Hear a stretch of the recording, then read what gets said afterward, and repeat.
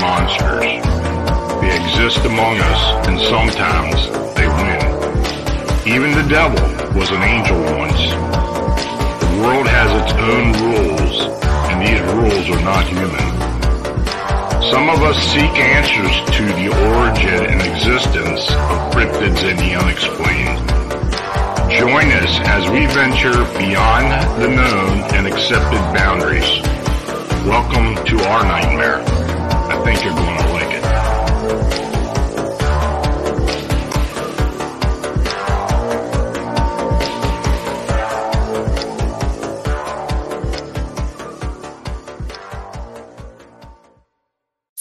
Hey folks, good evening and welcome to Good evening and welcome to another episode of Phantoms and Monsters Radio, where we explore the strange and the unexplained. I'm your host, Lon Strickler. Thanks for joining us. Now, if you enjoy our content, please subscribe, like, and share our presentations. Please feel free to comment as well. Super Chat's active during the show. So please show your support for Phantoms and Monsters Radio by clicking the dollar icon underneath the chat. You can also support the channel by using the Buy Me a Coffee link or banner. So your consideration is very much needed and appreciated. Now tonight, this episode of Phantoms and Monsters Radio, we present paranormal experiencer Alice Jackson and investigator John Bullard. The documentary film, The House in Between, and the subsequent follow-up release detailed Alice's personal ordeal, in which her Mississippi dream home turned into a nightmare after a life-changing supernatural incident. Alice refused to spend another night in her house unless someone proved to her that what she had experienced had natural explanation to it. So paranormal investigator John Bullard was part of the initial team that started looking for answers. After many years, directors Steve Consalves and Kendall Welton headed to Mississippi with their camera crew to document the real-life effects of a homeowner's mission to get her house back from this terrifying nightmare. Now, the approach was much like a detective chasing down leads and connecting the dots.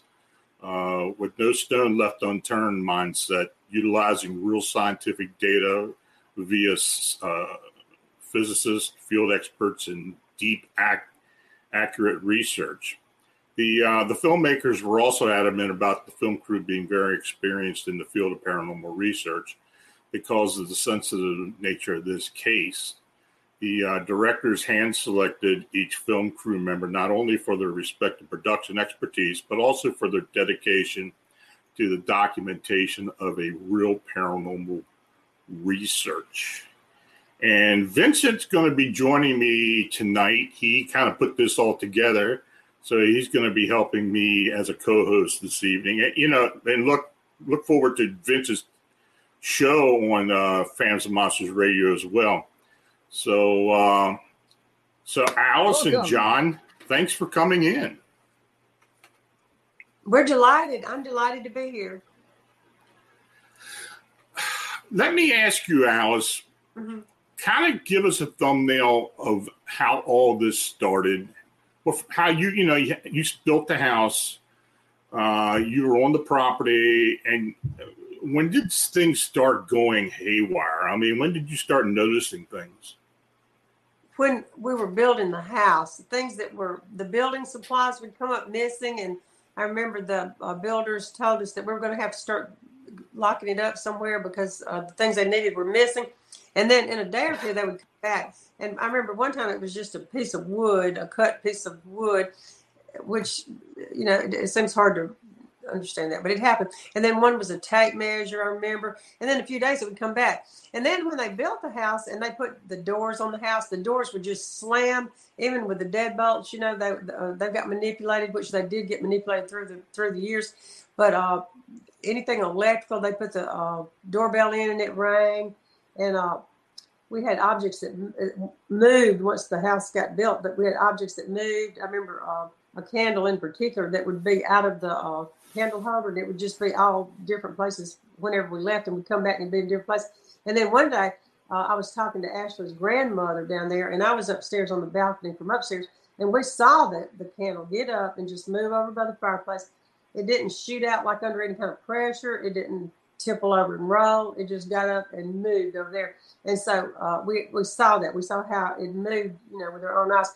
And but we didn't get cameras in there, like for a really long time.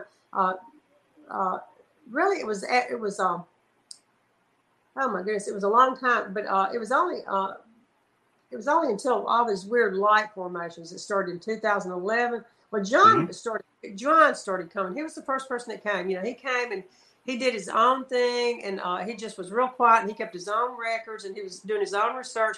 And he really didn't even tell me everything, and I'm really glad he didn't, because I would have been scared. I would have been scared. I would have. But after I had that light experience, I thought I'm not going to be able to stay here anymore. So I just started looking for somebody to come and try to do something, because I knew I wasn't going to be able to stay there. So John came, and it was indirect. I didn't even know him, but through somebody else that I'd talked to. So he came and he started keeping his own, looking for his own evidence, writing it down. I heard some EVPs. I remember I was just flabbergasted the first time I heard EVPs. I mean, like, it makes it real. Like, some conscious presence is in that house talking, and you can't see them. So it's real. I just kind of got used to it gradually, really, by stages. But after John came, then later Brad came, and together, I think maybe John already had some cameras up, but then they both have cameras up. So from that time on, we started documenting the evidence, and we've got tons of it now. It involves light formations. We don't have as many of those as I would like, because a lot of the light formations, some of them were before we got cameras, and sometimes they've been like on the floor or where the cameras don't reach. But we've had light, we've had noises. It could be voices, music, thumps, sounds. Sounds like an intruder's in the house sometimes, and there's nobody there. Just lots of different noises, and then things moving. So I would say lights, things moving, and voices. And people have also had some weird physical experiences, like especially like on the beds.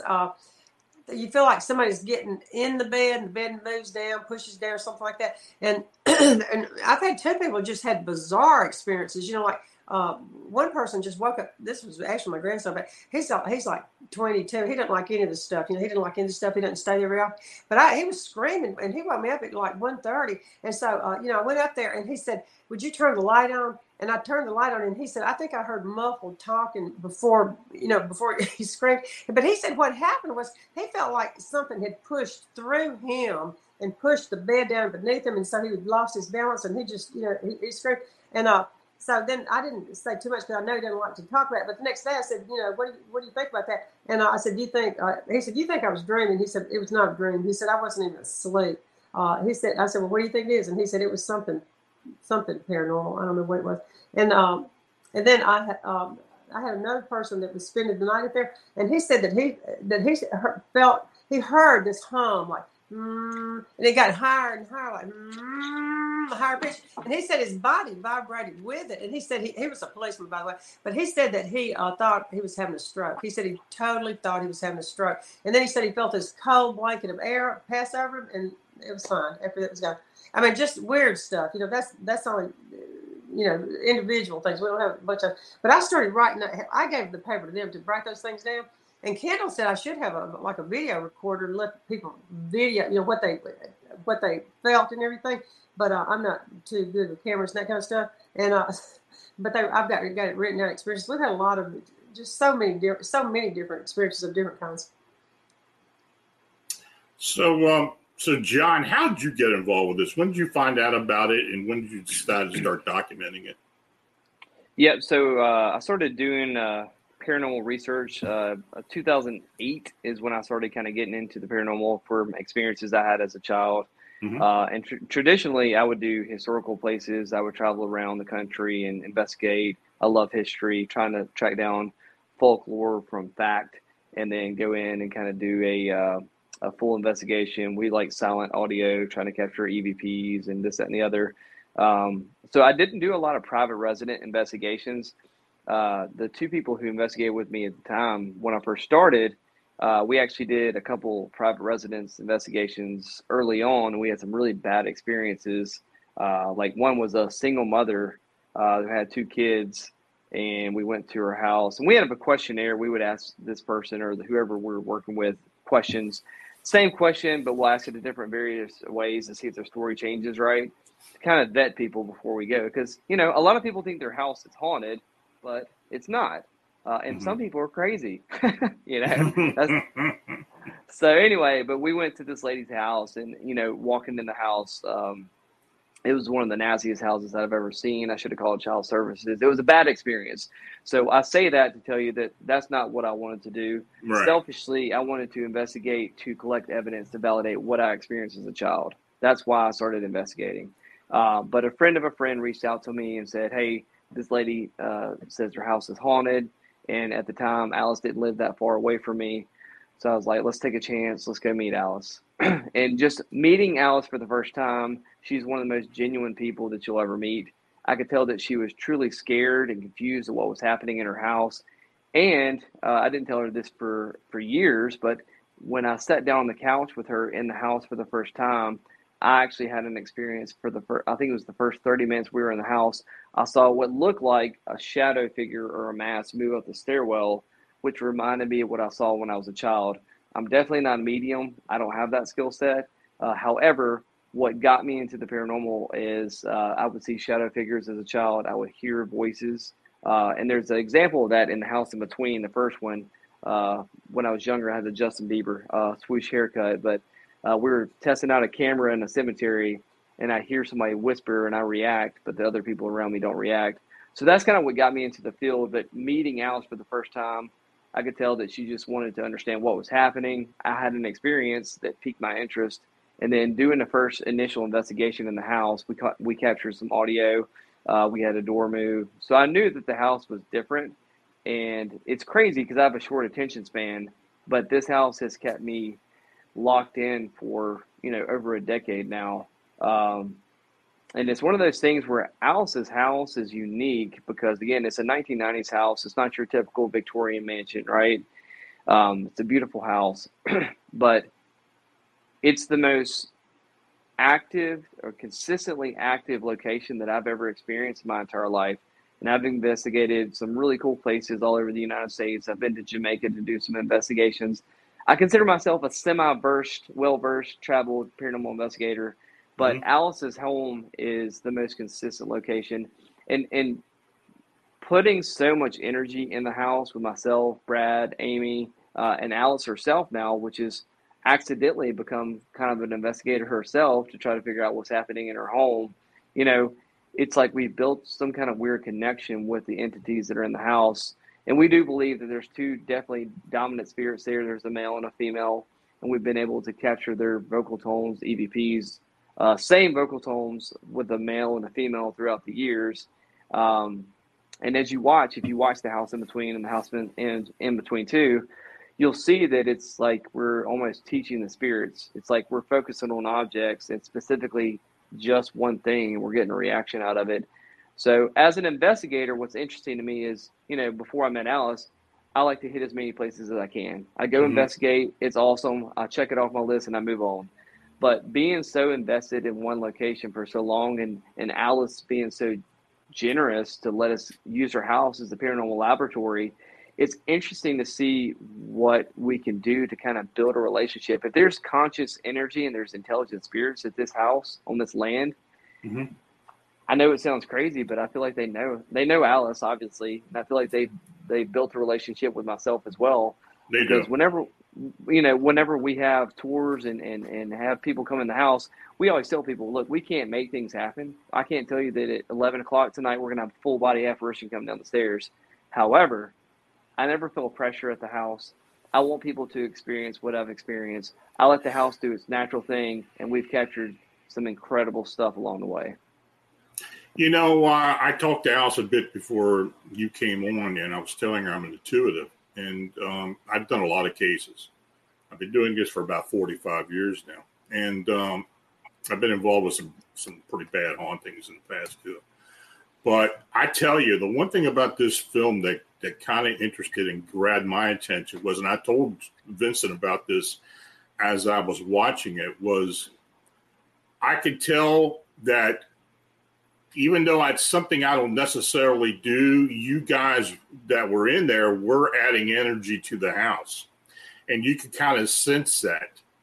But, and I don't know if this ever came up in the investigation, but I did tell Vincent I sensed slave children being buried in an area near there. Now, does that sound familiar to you? I think it's possible. I mean, I think it's possible. I know for a fact that there were slave houses on that property. That piece of land, we just found this, but there on that land was farmland. We found farm equipment and stuff like that. But they also had some slave houses. And at one time, there was a tornado that went through, and it killed lots of people. And well, that it's we looked at it in the history of the town. When you counted the people on the land, and it's kind of unpleasant, but they counted the property on the land, and then the next year there were a lot fewer people because of it said natural disaster or something like that. It was a tornado. So there was also a couple of fires, weren't there? Yeah, the house has been. I mean, the town has been at least twice totally burned. It was kind of funny. Yeah. You saw it in the paper. It said the town was demolished by fire. $60,000 worth of damage because it was such a small town. Back then that was, I guess. But there have been several fires. There is an amazing history of Florence. I mean, I have gone back after I saw the films and looked at it, and it's a very interesting history. There's a lot of energy associated with the past there. I live near Gettysburg, so I have been attracted to Gettysburg all my life, basically, even though I did move away for a long time. But it's still I still am attracted there, and I've had some experiences there as well. But there are locations because of the past that really leave an imprint on the land. And many times there is some real energy there from the people who used to live there. And I felt that in your case, there's something definitely there. Bernadette, who is usually one of the hosts on the show, is in the chat right now. She said, do you feel the house has become its own entity and taken on a life of its own aside from the spirits? I do. I really do. I don't know what else to say, but I feel like it's conscious. In fact, I worked at a Catholic hospital as a nurse for years and years, and I made friends with a Catholic nun, and she came over to the house, and she stayed a couple nights, and she came to various events that John was doing, and she said, I know that there are conscious presences in the house. She said, I just don't know how to reconcile it with my Catholic beliefs. And she said, what do you think? Is it purgatory? And I thought, I have no idea. But the house is conscious. That's interesting you mentioned that, because a few of the worst hauntings and attachments with clients I've had in the past are with women who have worked in nursing homes and in hospitals and in hospice care. Oh. Yeah, I don't know why it is. I'm sure it has to do with attachments from their look, where they work at, and they come home with them, but they're very open to that type of energy. I'm quite sure that in your case it is. I told you earlier that when I first saw Ashley on the second installment, I just had this real sense that she was in a beacon. She attracted spirit energy in life. And then when I found out she had passed, I knew she was part of what's going on there now. It was really evident. What do you think? What do you think? I don't know too much about that, but I agree that a lot of light experiences happened when she was around. But what do you think the purpose was? Are we there for some particular purpose, or are we just accidentally? I don't know. I don't know if it's a territorial thing, if it's an earthbound spirit that feels that they need to protect something that they used to have when they were alive. At Evernorth Health Services, we believe costs shouldn't get in the way of life-changing care, and we're doing everything in our power to make it possible. Behavioral health solutions that also keep your projections at their best? It's possible. Pharmacy benefits that benefit your bottom line? It's possible. Complex specialty care that cares about your ROI? It's possible. Because we're already doing it. All while saving businesses billions. That's Wonder made possible. Learn more at evernorth.com/wonder. I don't know. There's a lot of different reasons as to why these earthbound energies act up. A lot of times they don't even know they're dead. I mean, let alone, if they do feel like they're attached to the land, then maybe they have a secret of something that they're trying to hide and they don't want you to find out about it.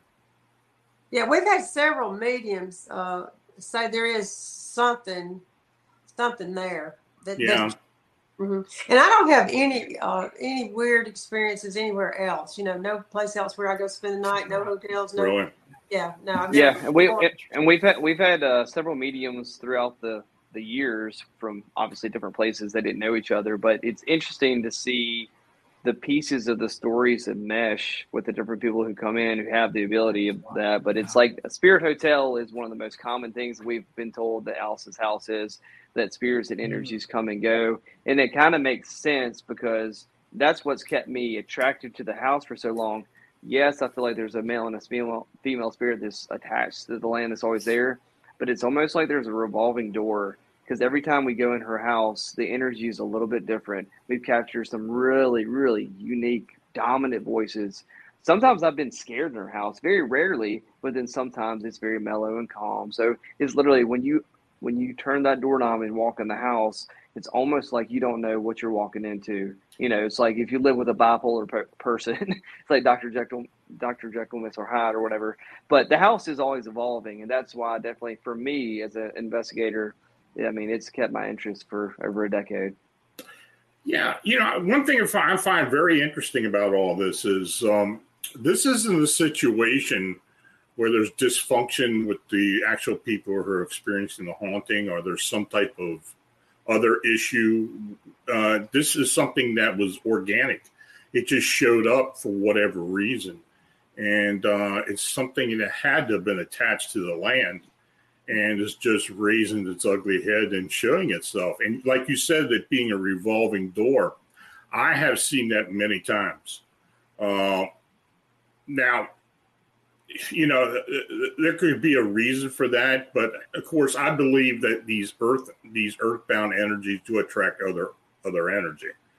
And you're right; that may be like a concentration point for these things.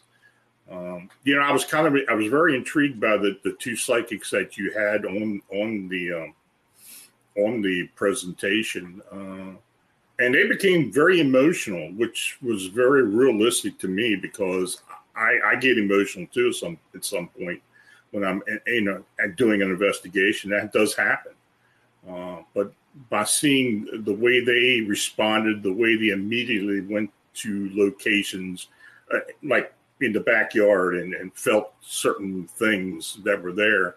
Then the scientific aspects of it, having the cadaver dogs come in there and sensing the energy in the trees from, that's all real. I really responded to that. So I got to give everybody credit for doing that, for showing all aspects of evidence gathering. And, I don't know if you really came up with assumptions what was really going on, but I think you really left some good interpretation aspects to where people can really make their own mind up as to what is going on. Yeah, we always say Alice's house is like a huge puzzle. The pieces are scattered and we're just one by one putting the pieces together, but there's still a whole lot that we don't know. Right. And Sam was great on the House in Between Part 2, and Jill was from the first and the second one. And Jill was incredible. And I love that she sketches. She drew some walking sticks before she got there. And, Steve from Ghost Hunters, he's a skeptic. He was a little bit about bringing a medium in, but, Alice wanted it and we wanted it. And he wanted to kind of go full throttle because he was doing the scientific side. So he's like, let's bring a medium in. But his only stipulation was, I'll pick them. They're not going to be anywhere near from Mississippi. They're not going to know what they're doing, where they're going. So he brought her in, picked her up from the airport, drove her straight there. But it was neat to look at her sketches already, and she sketched the walking sticks, which Alice collects walking sticks, and she also drew the door, which you saw at the end of the first House in Between was a very relevant door. And one of my favorite things about the House in Between, I got chills when I watched it, and this is just me. I've been in the house for over a decade, and this has never happened. They were interviewing Jill, and they were talking about the town burning, and then the smoke detector started alarming. Yeah, and then it kept going off. Yeah. The first time I saw that footage, I was just like, it was just cold chills down my body. I was like, that is insane. So she's really incredible, and I'm glad that we really did. Steve, Kendall, Vera, all them, just they are the brains behind it. But bringing the cadaver dogs in, and doing the ground penetrating radar, and really checking off all those natural boxes and kind of meshing everything together. It was a beautiful thing to see. It really was. Yeah. I think at some point, and I don't know how much investigating you're going to continue doing in the house. I'm quite sure you are. I think something will come together one day. I really do. I think something will happen. The light bulbs will go off, and then you'll start putting it together. Have you ever thought about having a remote viewer come in? We actually did that. We did that one time. It was really interesting with Darren Dita. I can't remember. I don't really watch much television, but I can't remember. Where he's working now.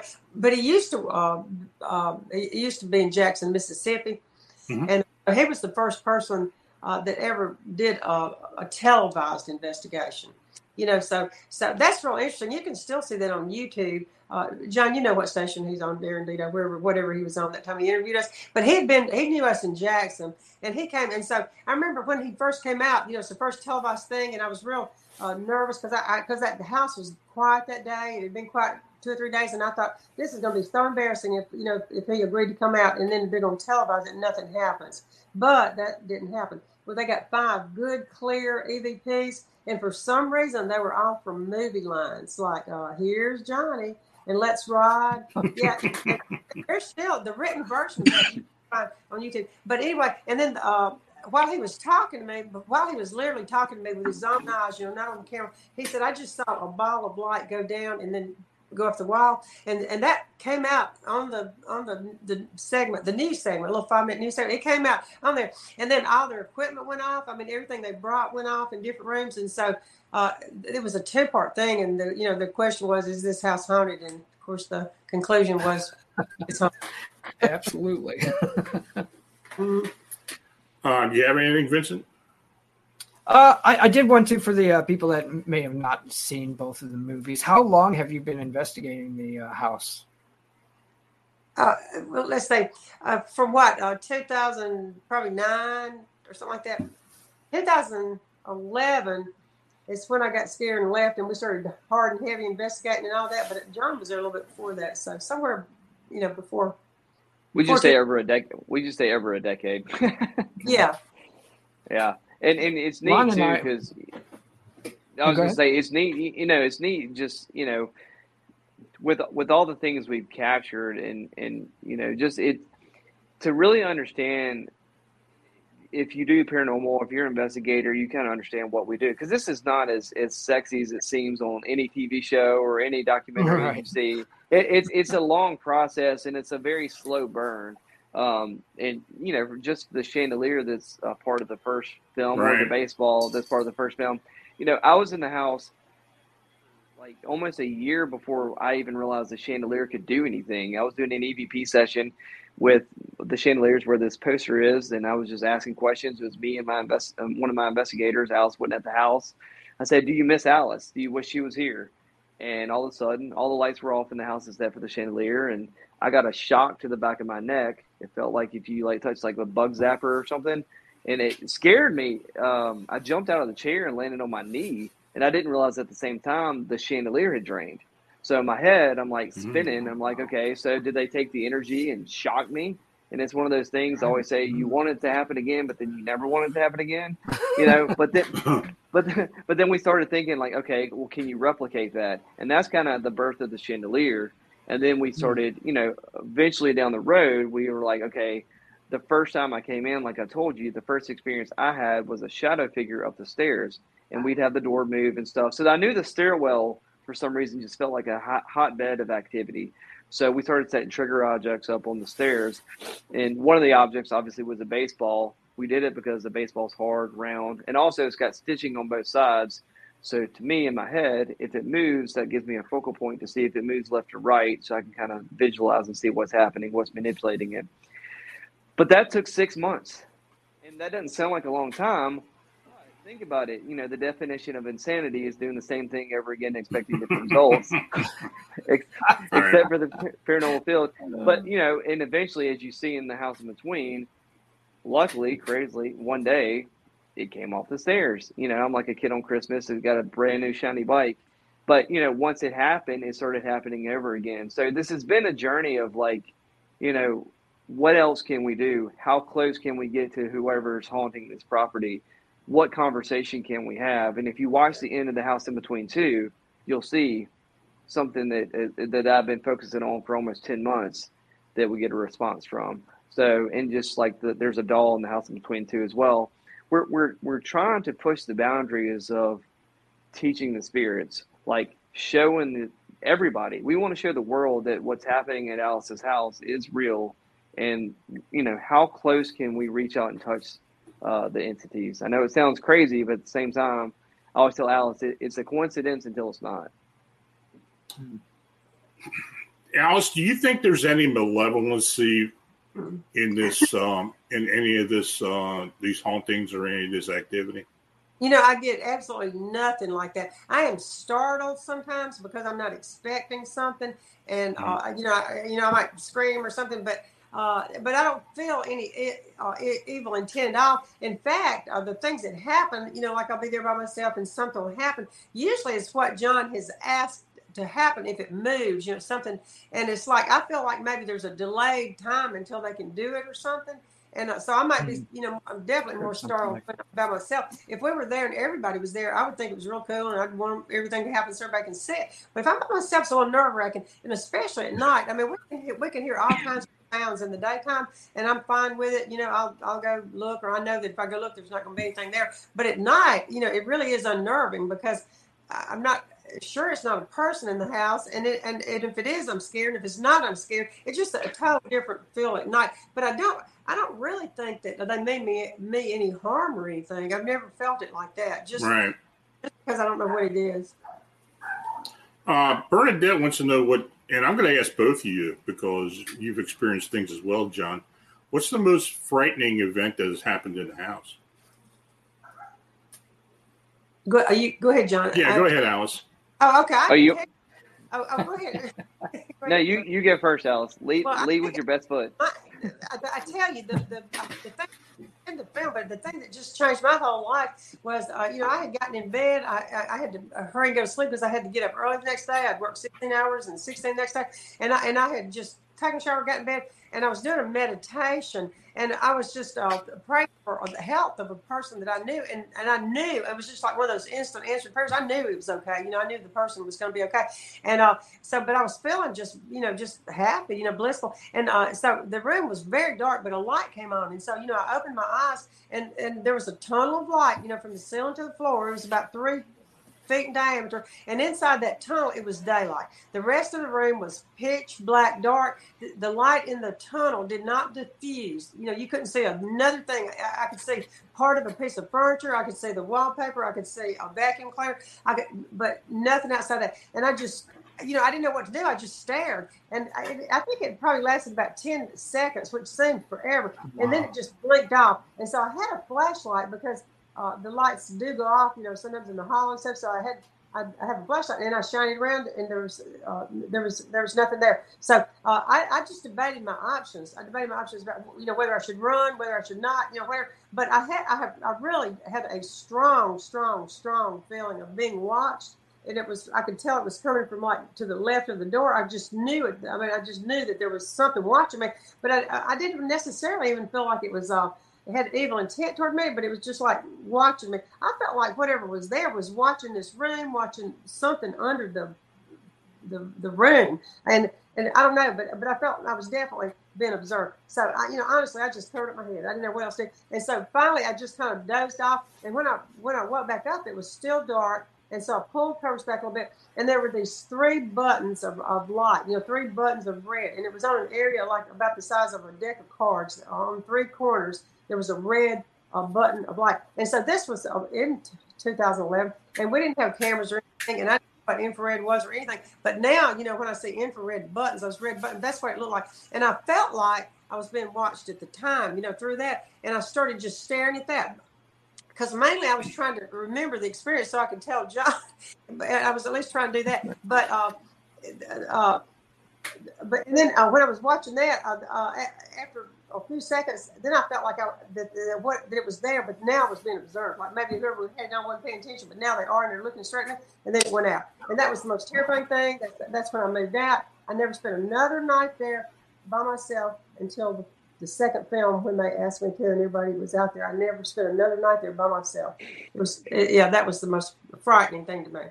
And it didn't even feel like a ghost. It felt like something totally different. I mean, it was nothing like the ghost presence, nothing. This was new, and I don't know what that was, and that repeated and repeated. I mean, different light formations repeated. So, yeah.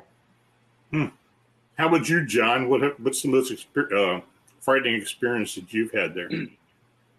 There's so many. No, but what, with Alice's house, people always ask, do you get scared? And it's one of those things where I always say yes, but you also respect what Alice's house can do. When you've been in there, and like you said, during the day, things can happen. Like I've gone by one day with Alice there, and I grabbed a charger for my laptop, and we had something move off the wall. And like it's scary, but it's during the day, so it's not as bad. But when the sun goes down, and especially if you're in that space by yourself and you've experienced all the things that we have, you respect the space because you never know what can happen. Something that was early on when we just got cameras in the house. I went by one night late, probably 11 o'clock, to change the cameras. Somebody was supposed to meet me there. They bailed, obviously. And I was changing some cameras in the living room. And down the hallway, I heard just a loud whistle.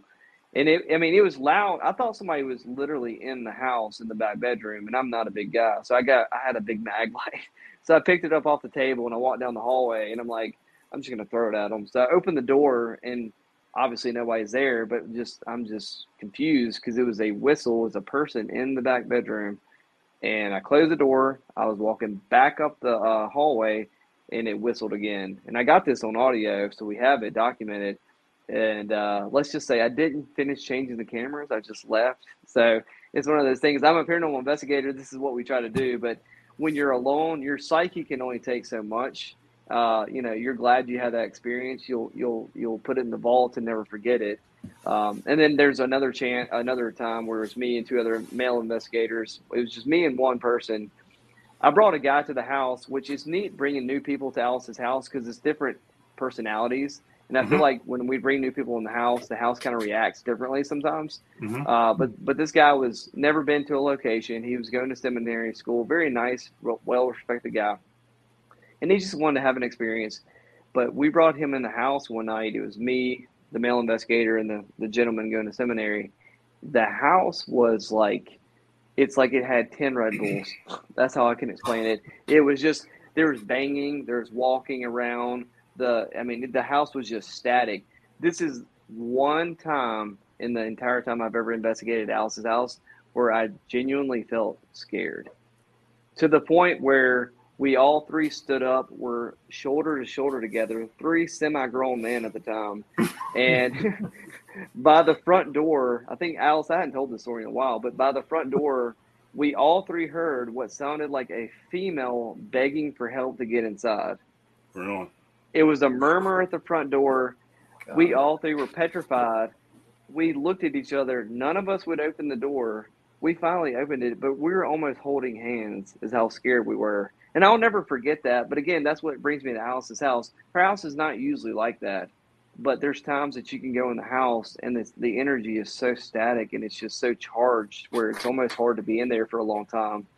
And, we do a really cool experiment. whenever we have tours or like we have an event tomorrow night for Halloween, we have some people coming in from New York and all over to have a good time at the house and having an experience. We let them outside. We'll bring one person in at a time, walk the house. If any space feels different, they'll write it on a card and give it to us. It's neat to see. We've probably done this for over 100 people easily, but it's neat to see that 75% of the time people peg one or two spaces. And it's just neat to have that social experiment because some people are more sensitive and some people are not. But with her house, it's just such a unique space that there's just something that just pulls people in certain areas in that house. So, it's interesting. Was one of those two spaces the doorway upstairs to the left when you first get into the house? If you're going upstairs, then the answer is yeah. Yeah. And it's a hard shift too because we've had it's weird. It sounds I feel like I sound crazy when I talk about it, but it's just we're in the house so much, we're so invested, we can see the shift, and there's like a huge shift of energy. I feel like up towards that stairwell. So I just recently we've just had, and again we're actively investigating. We put pieces of the puzzle together, but like you said, I think there's something very dramatic that has not happened yet. There's something that we have not figured out yet. There's a light bulb that's going to go off. Yeah. But we have to do our due diligence, and maybe it takes, another year, maybe it takes another 5 years, but, we're going to continue to get answers. And the cool thing is, and I'm just rambling, but the neat thing is to see Alice today versus when I first met her, because we do live in Mississippi. We are in the Bible Belt. And, you don't want to go tell everybody, my house is haunted. They're going to be like, yeah, she's kind of crazy. But, she's basically like a celebrity in the town over there now. So, but it's neat to see the growth. And everybody, even my son, who's 3 years old, their daycare, they want to come to the house. And it's neat to see how interested everybody is now that you have the documentaries, you see the stories. So it's neat to see everybody kind of just perk up, and even if they weren't into the paranormal before, they're interested in it now.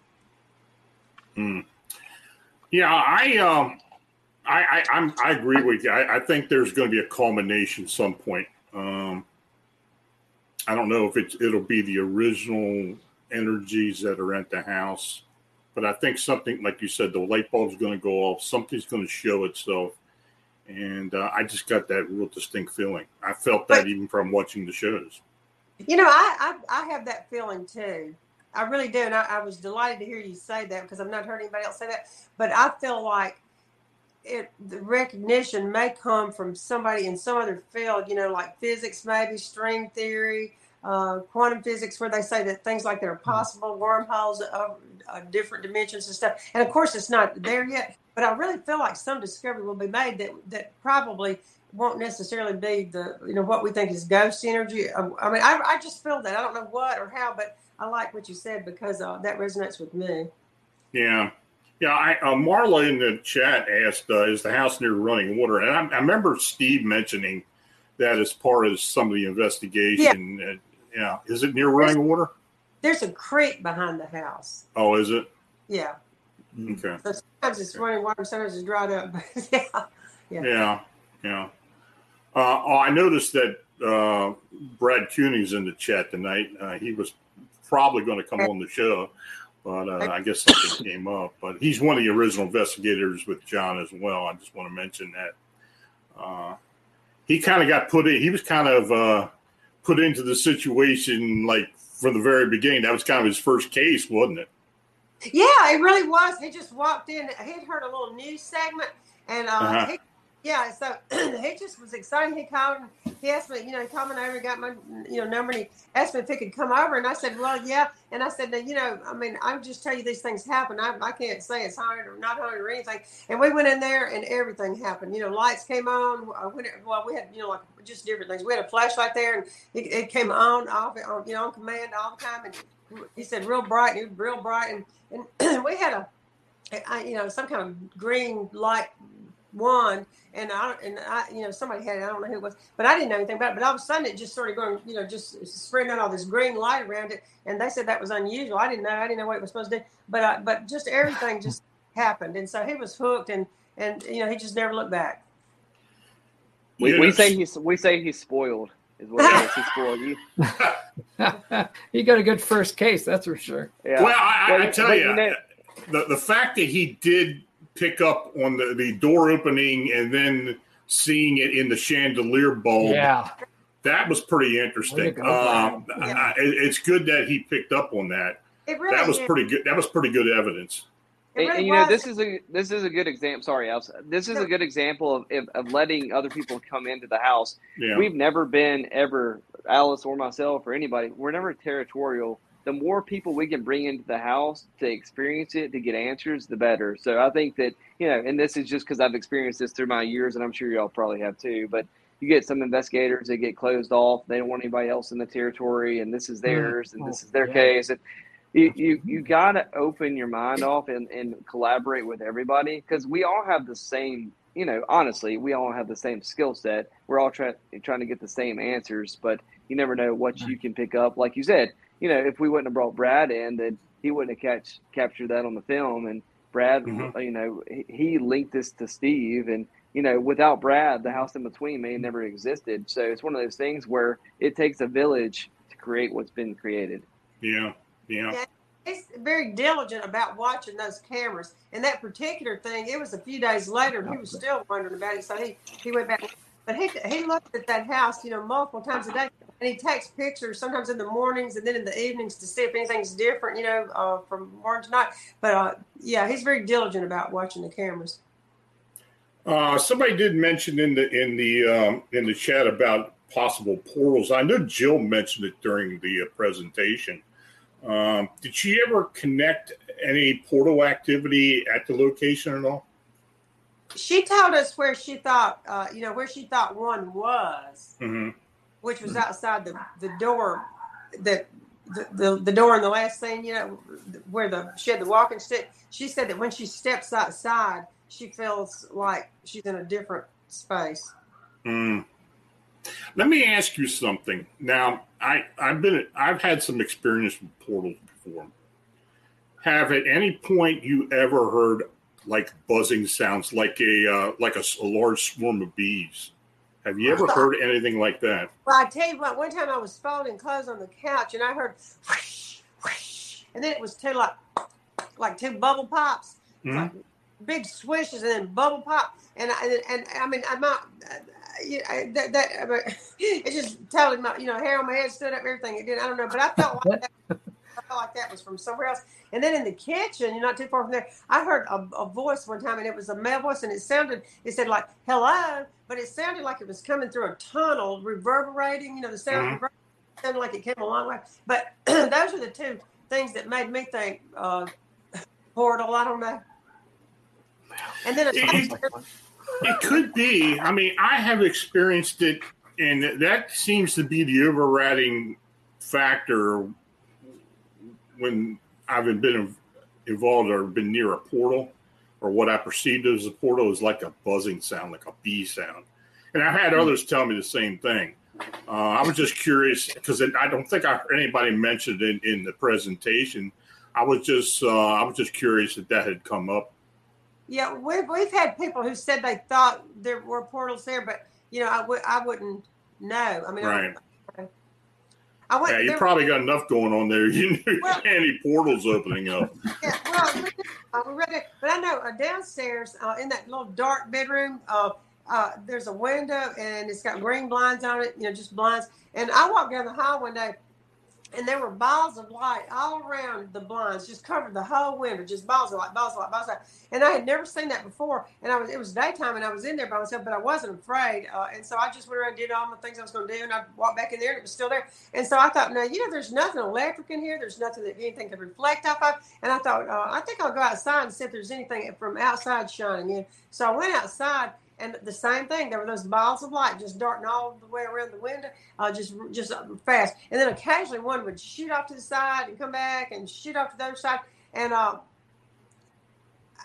don't know what that was, but I do know that my neighbor Erin, she moved there when she was 5, and she used to she told everybody that the house was haunted. And she said one of the first things that she saw was when she was little, she'd walk her dogs out in her backyard, and they would look over at the house and start barking. And she'd look over there, and she said she'd see blue balls outside that window, balls of light. And so I don't know if it's a thing, but I don't know what it was. But we both saw blue lights, or she, I think she said hers were more like whitish blue, but mine were blue. I think Erin is an important part of the show. I really do, because she kind of corroborates a lot of what has gone on in the past. And the fact that she did go out there in the back with y'all and you documented it, I mean, she was physically affected by it. She'd come in and then she'd run. I mean, she was kind of fascinated, but she'd run and get out of there. She didn't seek it out, but I think she's got some abilities, but I think she hides from that too. Right. Has there been any other activity in the house, like dragging sounds, furniture being moved that didn't make the cut on the film? Look, we just recently we've got film all over the place of that. Yeah. Did you at any point in the investigation when any of this was going on, did you ever think that it could be an extraterrestrial or interdimensional presence? I did, because when that most terrifying experience of that tunnel of light, things ran through my head. I thought, is this a religious experience? Because I had read about people, in prayer or something, being surrounded by light. And I thought, but if it did, it's scary. And then I thought, was it a UFO? Because I had read about tunnels of light and people, maybe disappearing. I thought about that. And then I thought, is it some sort of wormhole where something is coming in from a whole other dimension? Everything I could think of went through my mind, but I definitely gave that some thought. A first impression. I don't know. It's been my experience and other investigators I've been involved with that you mentioned the blue orbs. That many times the blue orbs seem to be associated with non-terrestrial beings. Oh my God. Yeah. I that's interesting you stated that, because I don't think I heard any of that in the show itself. They didn't mention, because we didn't have it on tape. They're real careful to not put stuff that we didn't have documented. And I understand that too. But yeah, we've and then John, remember that just recently we were there with several people in investigation, and there were these. It looked like blue flames just shot out from the floor, close to the floor, and it was. It looked like electronic flames. It was back about 2 feet, about 3 feet. It was just electronic flames, and there were like 7 or 8 people there who saw that. So I got them all to write their name down and their number in case we ever need to contact them. But the cameras didn't pick it up because it was too close to the floor. We didn't have the cameras like that. But that was one instance of blue light. And then that other pulsing light, I don't know if I didn't tell you about that yet, but there was a blue pulsing light upstairs, and it was shooting beams out the light, down through the stairs. When I came in up the stairs, I could see it up there. So I had experience with blue lights. I'm interested to see what happens in the future with this investigation, and I hope you do going further on with it. I told Vince I was kind of hoping that maybe they will be further investigations and presentations as to what you guys are involved with there. And hopefully something will come up that kind of gives us a better indication what's going on. Well, I hope so. Talk to Kendall and Steve about that. Tell them y'all would like that. I would too. I'd like to find. I'd like to just explore until something else important is found. Yeah, and it was neat to have again, Kendall, Vera, Steve, just their brains worked really well with everything they did with the first film. But the second film, bringing in Dustin Pari, which is well respected in the field, and then Elizabeth Saint, which is a genius. She's an electrical engineer and creates stuff. But she's great. Just to have them.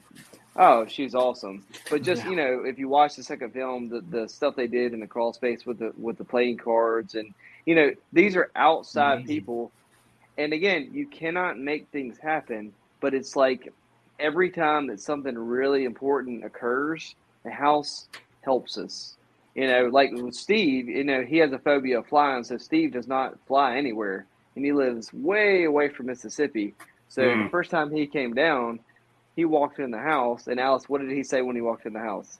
He said, I'm Steve Gonzalez. I don't want to hurt your feelings, but I'm here to try to find a natural explanation for anything that happens that you think is abnormal. The chandelier turned off. It did. And so he said, so, you know, you can see him thinking. And so he said, why do you think it did that? And I looked at John and he said, because he's a skeptic, you know, but it wanted to show him, you know. And so I said that, you know, and then he went to the stairs because he had seen the film of the balls dropping for no reason. And it's hard to move a ball on stairs. It really is, you know, that carpet too. It was heavy. But anyway, so he was thinking about that. He literally got up and he said, I'm going to start this again. And he got up and he went outside and he came back in and he said exactly the same thing. He said, I'm Steve Gonzalez and I don't want to hurt your feelings, but anything that I find here, I'm going to try to find a natural explanation for. The light turned off again. The chandelier turned off again. So he checked everything. He checked the rotator switch. He went and checked the brake box. And then he was gone. You know, he lived in Massachusetts about 3 days. I don't think it was much longer than that when he called back and he said, I'd like to come back. And we said, yes, we'd like you to come back. It's one of those things when Steve can't find a rational answer, and you see it in the end of The House in Between, the first film, when the door closed. Yeah. You can see like he's staring at the monitor. It's like the little mouse on the wheel is turning. So like when he couldn't figure it out. But I mean, it's a blessing and it's amazing. But again, it's like I feel like whatever is conscious and intelligent there understands, because we verbalized it before it came. We're going to tell you that we did. We talk in the house like we're talking to your children upstairs. We're letting the spirits know, hey, this is important. We have this going on. We're trying to help tell your story. Mm-hmm. What can we do to help you? And we verbalize it all the time. And then when it happens, we get the help that we need. So, you know, when you're doing a documentary, you know, you don't have a long time to do this. This is very short, very concise. So for what happened in the first film, you know, Kendall Welton is a genius and his wife is amazing as well. And Kendall was a cameraman on Ghost Hunters for years and years. So Kendall's been to over 500 locations, I believe, maybe more than that. But it was just neat. It's like the house was like just kind of like smirking because Kendall's never had experience happen like he had on the first film when he was walking when they were packing stuff up. The ball came down right in front of his face. And again, it's a coincidence until it's not. That happened right in front of his face. Yeah. I mean, inches away from him. You could see him hopping and skipping like he was like a little he was a child again. Yeah. So just, you know, those things like they happen over and over again. So there's something special here. And like you said, we just got to keep digging and be patient and figure it out. You know, I think the most satisfying thing about working with skeptics is when you do have that rare opportunity, they have an experience. And then the light bulb goes off with them, and then they start questioning their own, you know, their own thoughts about, you know, what this actually is. I've had that happen so many times. I mean, it's interesting, but and on cases where somebody will be there, they're going to be naysaying everything, then something happens to them, and you know. Yep, that's when I became an investigator. Smoke and Mirrors was my team name that I came up with, and I do marketing as a day job. So this is back in 2008. I knew that, you know, the stuff that I had seen is like what my goal was. I knew this was real. I had experiences myself.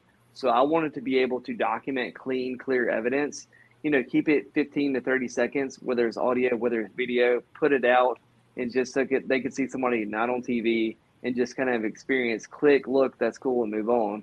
Because this was important to me. It's really special to me. And I wanted to be able to touch more people to see what we actually do. And I think that's important. And, you know, that's kind of a double-edged sword with obviously some of the shows on TV are dramatic and this, that, and the other. Yeah. However, they've also done a favor to us because they brought it into pop culture. It really made it more acceptable and reached out to more people to kind of see what we do. So it's a double-edged sword. It's a blessing and a curse at the same time. So, Alice and John, why don't you tell us any final thoughts you have on this, what you expect in the future, what you plan on doing with the location, and, you know, anything else you want to tell us? You know, I don't have any concrete, you know, plans, but it's basically what you said. I want something, I want it open so that some explorations can be made. And I'm thinking that it may be more along scientific lines, you know, But I mean, it's been a while. But love reading like string theory, things like that, because it says theoretically all those things that we've experienced are possible. Well, we know they're possible because we've seen them, but that means there probably at some point in the future will be an explanation. And I just feel like I felt drawn to that idea. How about it, John? What do you think? Well, this has taken quite a long time to kind of document all the things that we have, but I think that there is an answer, a definitive answer, to kind of help us uncover who is attached to the property. Because I do think there's a root cause to what's happening here. And with the second film, we were blessed to be able to get an excavator and dig. And, but the thing with that is, the reality of it is, we had a certain amount of time to do that. And even though we were digging a hole right here, 3 inches to the left could have been our answer. So it just takes time. Yeah, so it just takes time to do that. So I think just being methodical. I mean, we've been doing this for over a decade, so I'm fine doing this and continuing the journey because, one of my favorite things, like you said, we've had tours at the house for years, and to see somebody's first paranormal experience, to genuinely see like their eyes just kind of glaze over to try to like rationalize what they've experienced. It's neat to see that. So to continue to capture the EVPs, the voices, and find the root cause. There's a full body apparition. That's what's going to happen. I'm just going to say it. There we go. It's going to be. Never know. That's what we want, right? There you go. It's going to be Lily and Eric, Alice. Lily and Eric are going to come down the stairs. They're going to wave. And that's what we're gonna do. We're gonna tap into it. Well, Alice, I do want to make one more comment before we go. I think Ashley has a lot to do with what's going to happen in the future. Oh, that's so interesting. I'd really love to talk to you just sometime about all that. I really would. Well, anytime if you want to contact me, anytime. Yep. That's it. So, okay. Well, the films are The House in Between, Part 1 and 2. I think you can get them free on Tubi and Pluto. That's where I got it at. I think they're on my Facebook right now too. If you guys go on my Facebook, you'll see them. Yeah. So I suggest everybody watch it. It's very interesting. It's a lot there to unpack, but I think there's a lot more that can happen and be part of a maybe third part of it. And Alice, John, please keep in contact with me. I would really like to know what happens in the future. If anything comes up, maybe you want to talk about something, I'm always available. Well, that's nice. And I stay in touch with Vincent online with friends. So yeah, you can contact me anytime you want to for me. Okay. Well, thanks for coming on, and you'll have a great weekend, and I'll talk to you soon, hopefully. Okay. All right. Thank y'all so much. We appreciate y'all. Thank y'all. Mm-hmm. Yeah, thank you guys so much. You did a great job with your presentation at those documentaries. I'd like to say that you guys want to see this. This is 2 really good documentaries. This is a scientific approach to it. They don't think it's demons or anything like that. This is the real deal. But thank you guys so much for coming out tonight. Yeah, so go watch Halloween Ends, get disappointed, and then come watch The House in Between 1 and 2. There you go. Okay, you all take care. Thank you. Thank you. Nice night. Mm-hmm. Bye. Now, if you have a sighting or encounter report that you'd like to be considered for the personal report show or posted on Phantoms and Monsters, feel free to contact me at my email at lonstrickler@phantomsandmonsters.com. I want to again thank our guests, Alice Jackson and John Bullard, for joining me this evening. And thanks to each of all you for watching and chatting and presenting questions. Please like and subscribe and share, and also please leave comments. So next Wednesday, we got a special Wednesday show coming up next week at 9 p.m. Eastern, 6 p.m. Pacific. Pennsylvania UFO and Anomalies investigator Stan Gordon will be joining me. So that's next Wednesday. Then next Friday, I will be joined by Matt Hyrak, Timothy Renner, and Chad Renning from Phantoms and Monsters 14 research team. And we will be discussing the French Creek Dogman incident. that occurred this past spring in Berks County, Pennsylvania. Matt Hyrak was the witness. He and his daughter. This should be an interesting show, so make sure you join us for that. So then, until next week, stay healthy and have a safe, enjoyable weekend. Good night.